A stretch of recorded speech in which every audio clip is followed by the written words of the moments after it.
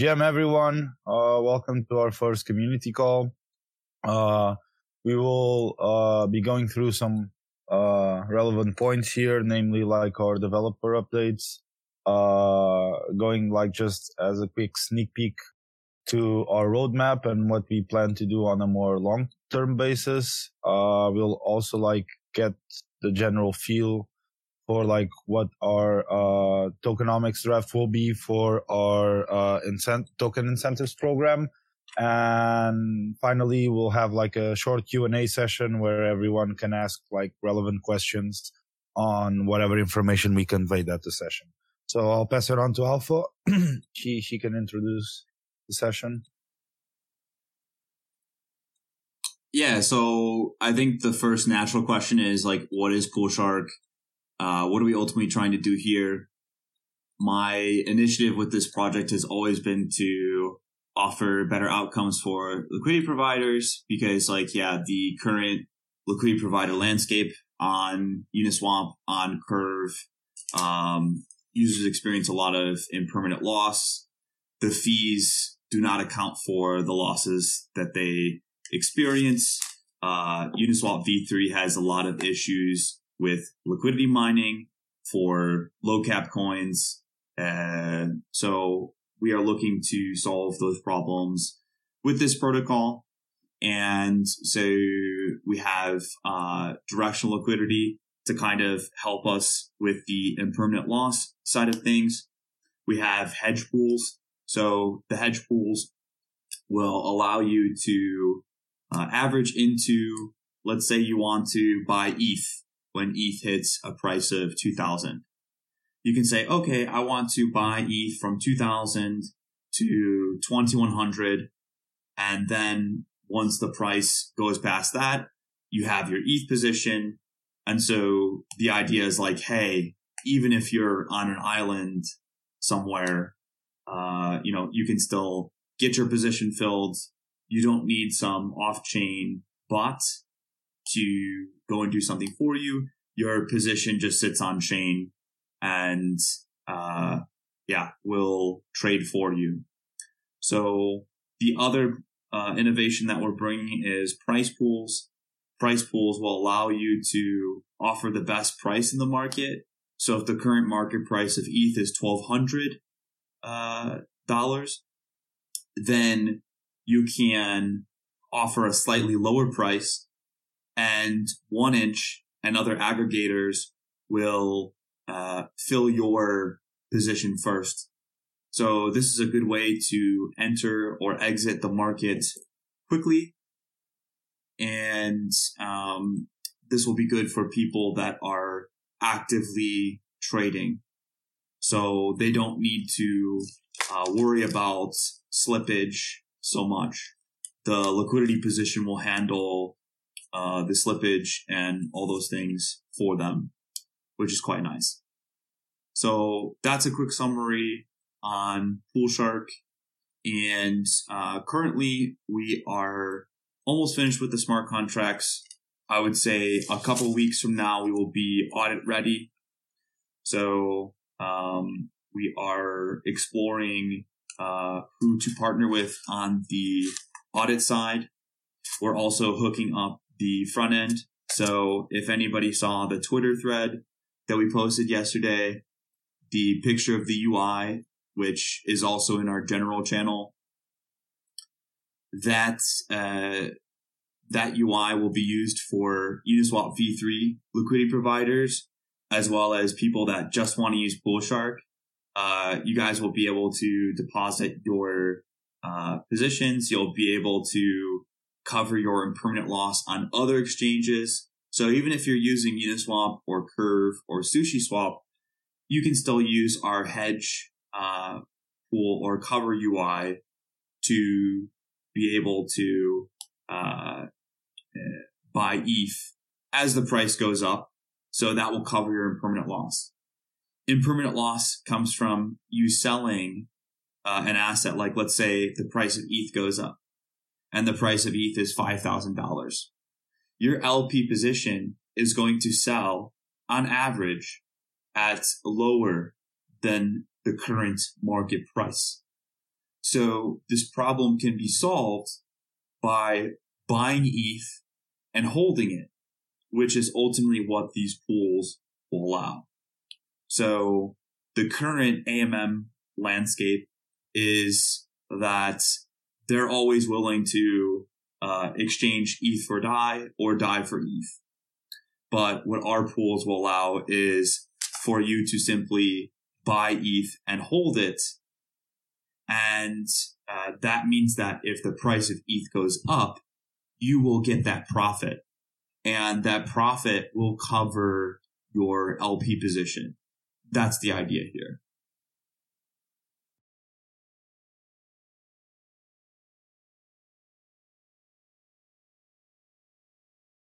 So next we can have Nexus detail some of the tokenomics draft that we've put together and show how this will be superior to a Uniswap in terms of actually giving incentives for smaller projects to deposit liquidity in our pools versus using a Uniswap.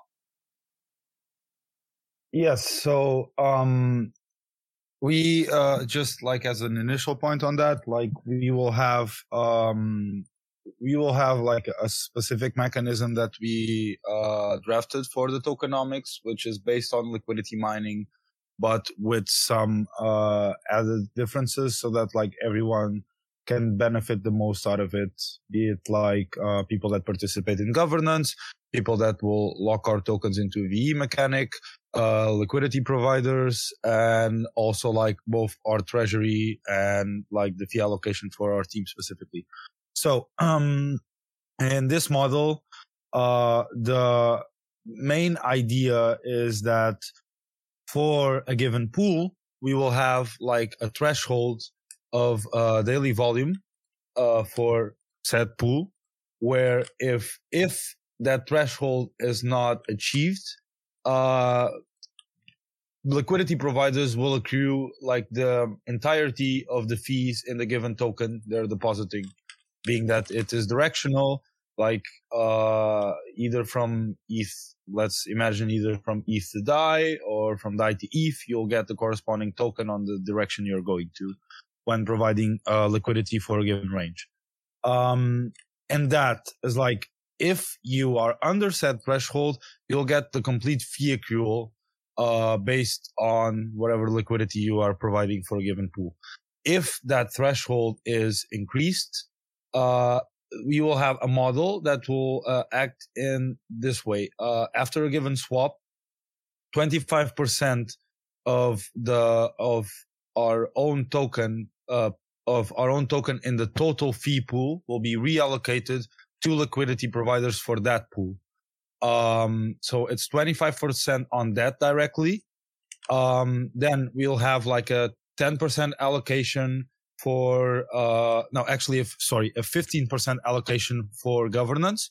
So by you holding our token and participating in governance rounds and governance voting, when said governance voting happens, you'll be incentivized to do so through the rewards in our own token.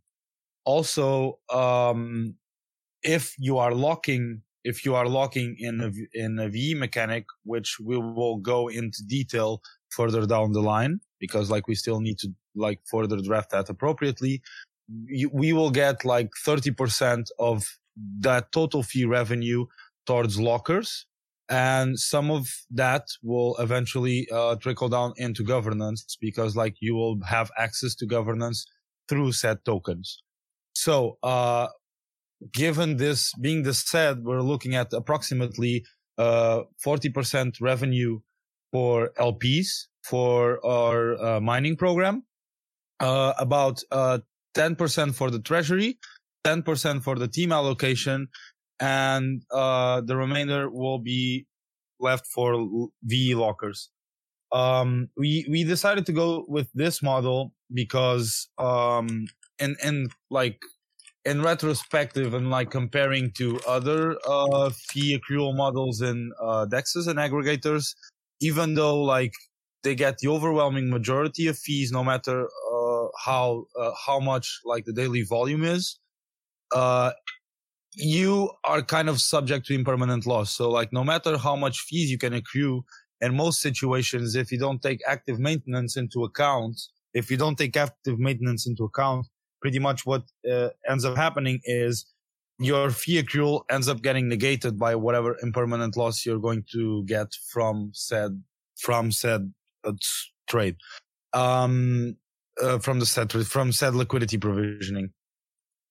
The advantage here is that like even though like LPs that are over that certain liquidity threshold are accruing less fees percentually, since the impermanent loss is mitigated and other mechanisms that like are favorable for price manipulation are also mitigated here, that even if in percentual terms that is smaller, we will guarantee that liquidity providers will always be profitable from using this mining program. Also, by distributing it in a more equal way, we're also able to guarantee that active governance will happen and that we can keep the protocol's health by building up a treasury for operations, and also giving a fair share of the pie to the team allocation, so that like any inner payroll situations are also guaranteed. So like in general, like the main conclusion with this is we want to make this tokenomics model rotate more towards like a healthy ecosystem in general, rather than benefiting one particular party or entity and then making the other entities getting the bad end of the stick, so to say. Yeah, I think, and I also see Lucas and Carnation just joined. Like, feel free to join the stage if you please. But I think a really interesting part of this model is that we're actually allocating some of the rewards. So it's like 10% of all fees go to governance. So people are actively incentivized to participate in governance, and we weight more rewards towards people that are actively participating. So I think that's a really good part of this system. Essentially, this is taking the curve model of having gauges where some of the token incentives are going to the liquidity pools. The difference here being that this is permissionless in the sense that anybody that achieves the certain targets, which would be volume, we will give token incentives towards. So anybody that is providing revenue to the protocol, they will be getting incentives, and will only be taking fees from pools that have over a certain threshold. So smaller tokens, like, if you launch, Nexus token and you don't hit the volume target, we won't take any fee percentage of that, because we want in every scenario for things to be just as good as if you were on the other platform, like let's say Uniswap or SushiSwap or what have you. And scenarios where you are providing a lot of value in the form of revenue to the protocol, then we will reward you with token incentives.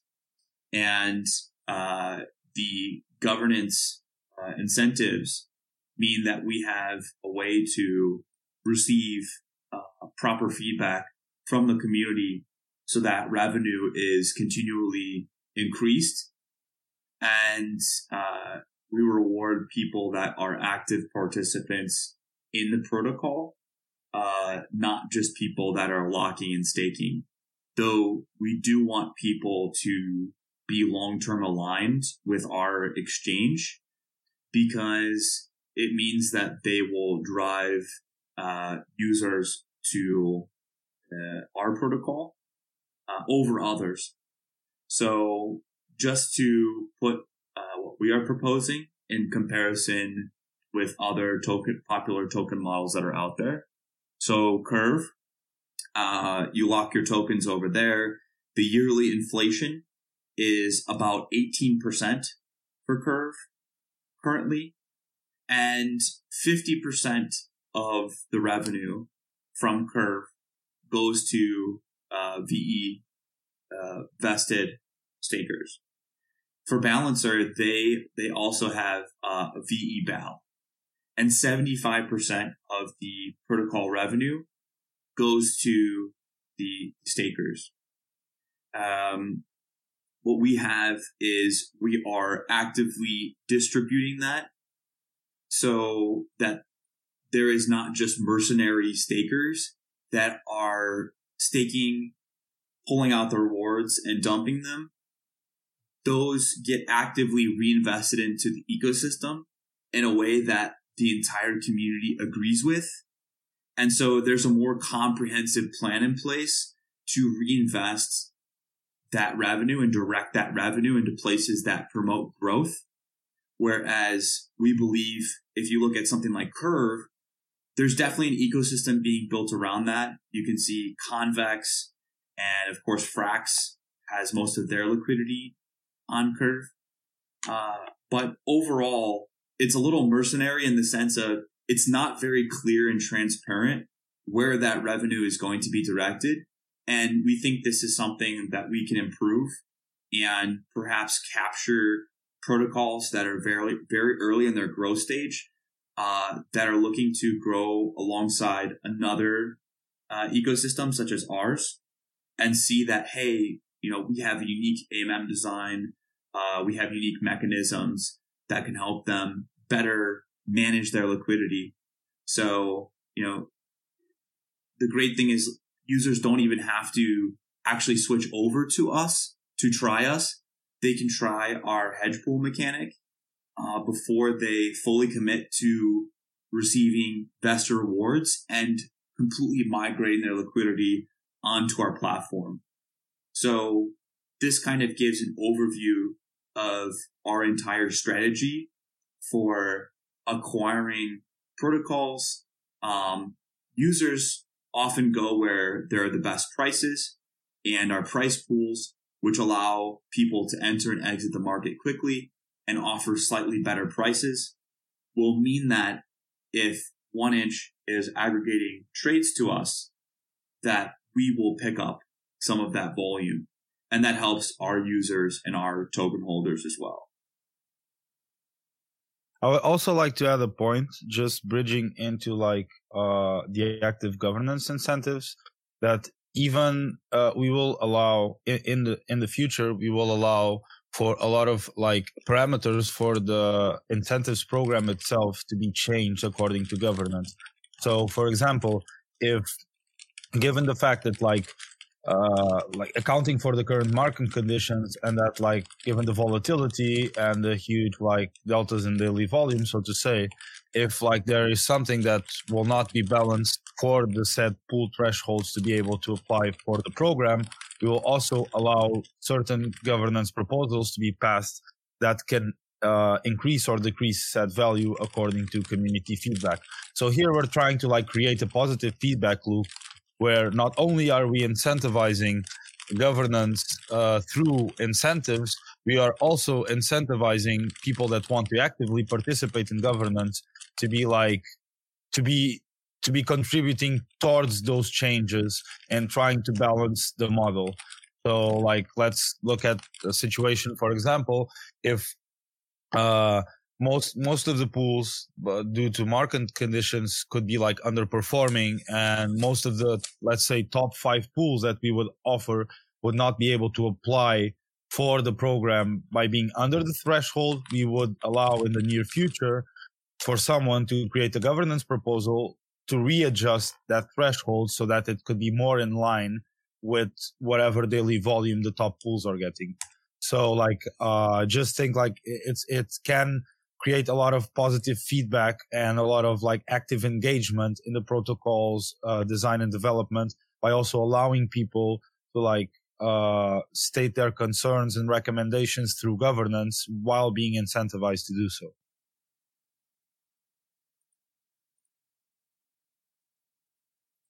Yeah, so ultimately, as I said, I believe this leads to a very positive feedback loop where we're actively taking that revenue from the protocol, reinvesting it back into incentivization, and it will be real yield. So it will be ETH or stablecoin, whichever is better for the current market conditions.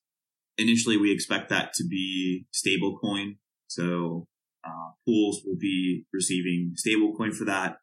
We can definitely put up to a community vote what the yield will be converted into that is sent to the pools, to governance, and other places. We believe this is a very strong method for protocol acquisition to also drive and accrue value for the token and have continual growth for the protocol. I see somebody did ask one question. So Birthday Bagel asked, what is the fee structure like for pools? So anybody that is under the daily volume requirements for that epoch we will not be taking any of those fees. In the case that they are over the volume thresholds, the pool will keep 25%.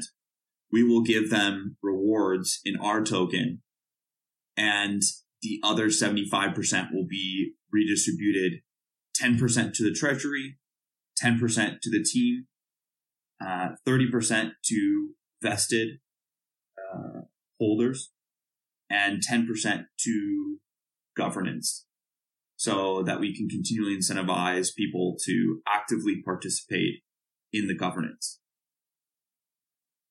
Oh, the fees on trades. Okay, yes, that will be tiered, right?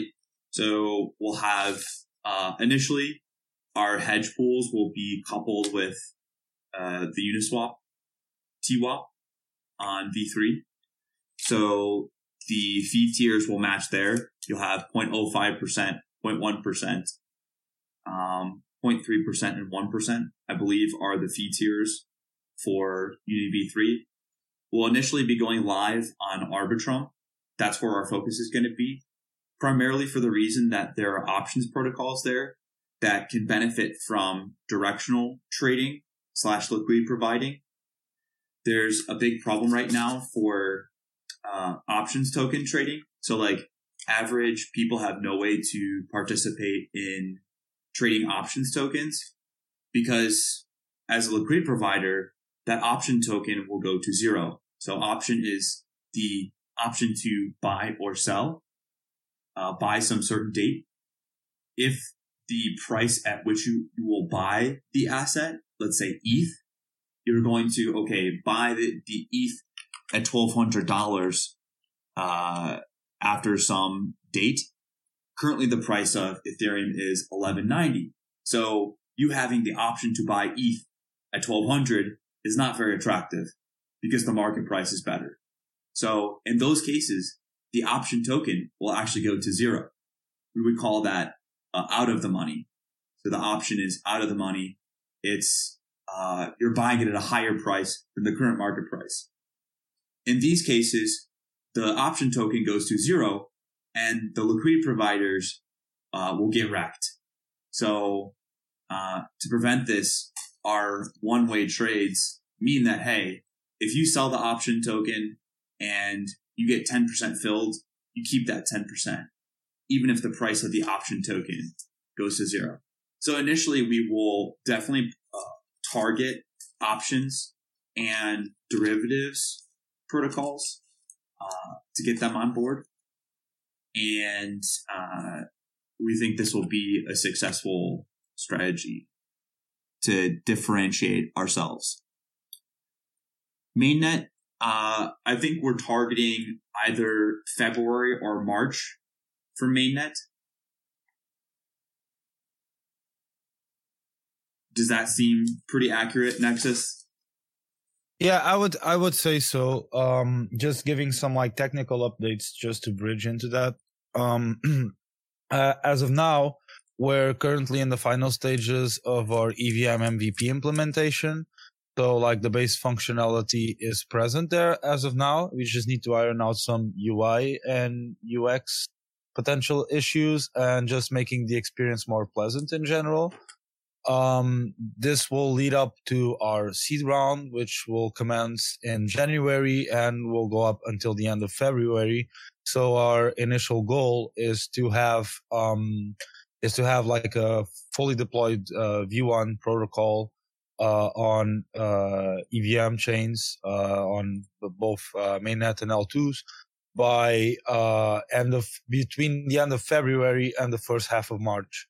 That's like our initial alignment. We do have other improvements and products lined up in our roadmap, namely our launch on Fuel Network, and consequently after said launch, the beginning of building out a predicate order book, which will act as additional liquidity layer below what our current AMM offerings have. So just in summary, like we predict our mainnet launch, the mainnet and like actual like production launch to be between the end of February and the beginning of March. And the Fuel launch will come soon after. I'm not including like the Fuel launch in the same bracket because like Fuel has a separate VM, has a separate language and a separate working environment. And since that is also work in progress on the Fuel team side, we have been sort of like going back and forth with what we can implement given the current constraints. We do strongly believe that by the time we have our EVM chains launch, that these constraints will no longer be an issue on the Fuel side of things. So it's predicted that the full Fuel launch will happen shortly after, like at most in beginning of April.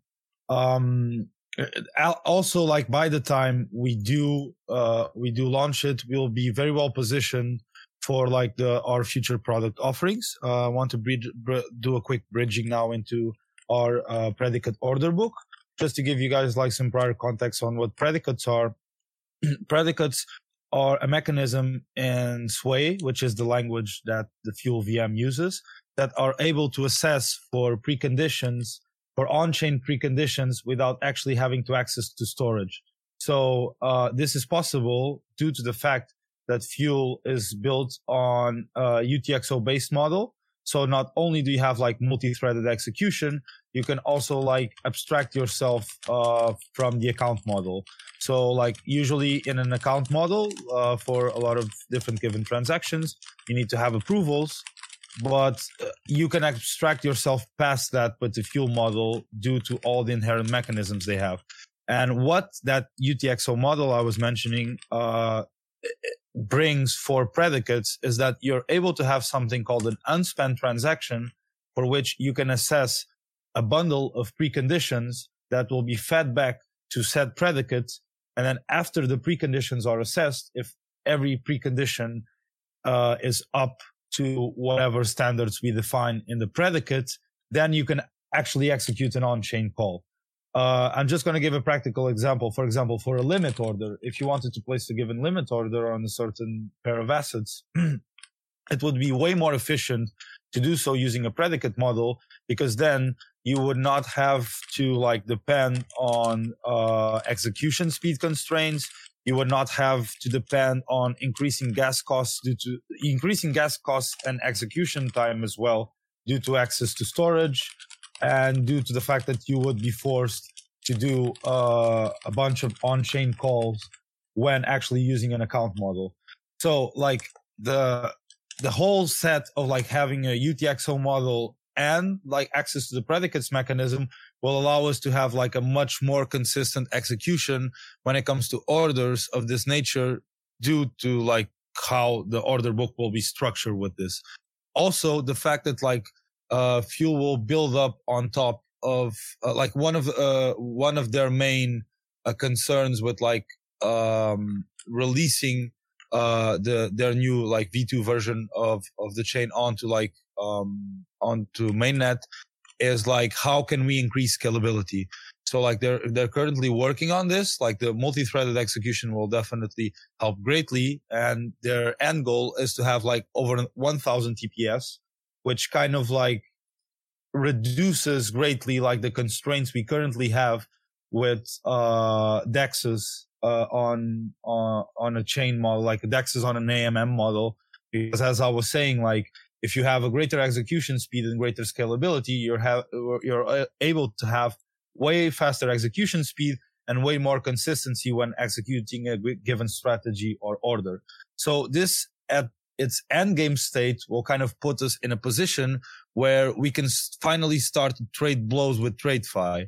Because as I was saying, due to the current execution constraints on chain, like it's very hard to compete with a TradeFi traditional model, because a TradeFi model will be based on like a centralized infrastructure.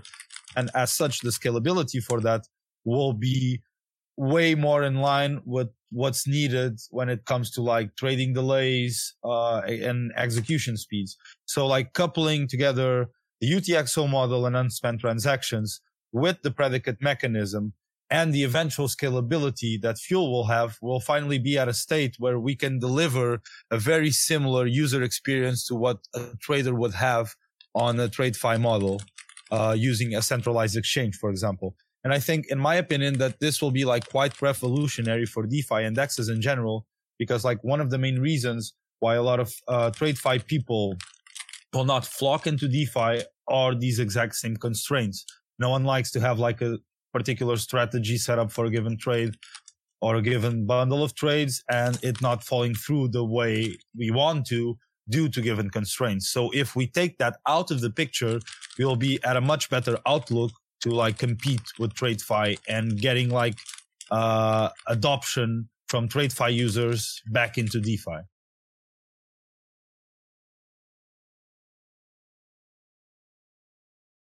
Yeah, so Fuel is essentially an optimistic rollup on top of Ethereum. So we've kind of already committed to minting our token on Ethereum because that gives us sort of the greatest level of security. And then we're able to, send the token to rollups to distribute rewards. And we can sort of have the most secure offering in that regard.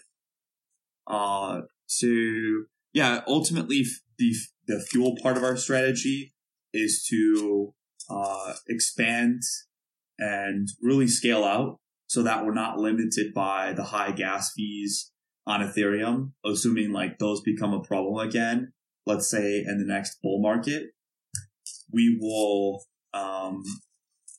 have the capability for users to migrate their liquidity to Fuel and use that chain. I do believe that given that their system allows for more optimizations, that there will be the most scalable solution over on Fuel versus Arbitrum or any other L2 solution that exists currently.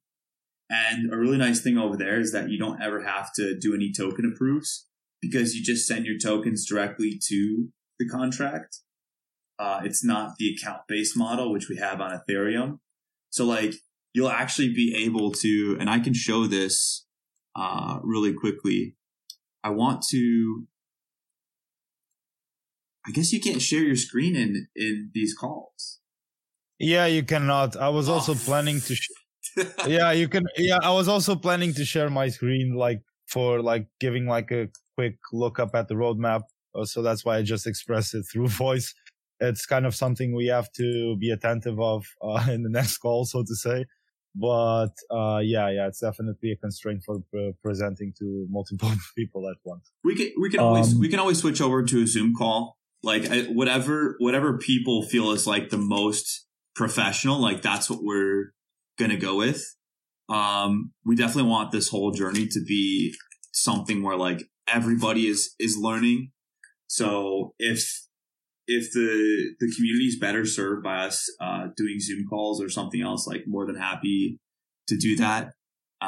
just to recap what we discussed, we went over a quick summary on Poolshark, the state of development, and which we're planning to move to mainnet in February or March and schedule an audit slightly before that. We also presented our tokenomics draft, which we are taking input on actively. And we also discussed what we're going to be building out on Fuel, which is hopefully a more scalable AMM/order book system where users can define the conditions for their order. And it's a meta transaction in the same way that 1-inch limit order book as well as CowSwap use meta transactions. So it's really cheap to create those orders and much better than anything that we can do on Ethereum, in my opinion. So now we'll open it up to community questions. If you guys want to post any questions in the stage chat, we'll be happy to answer them, and then we'll wrap it up.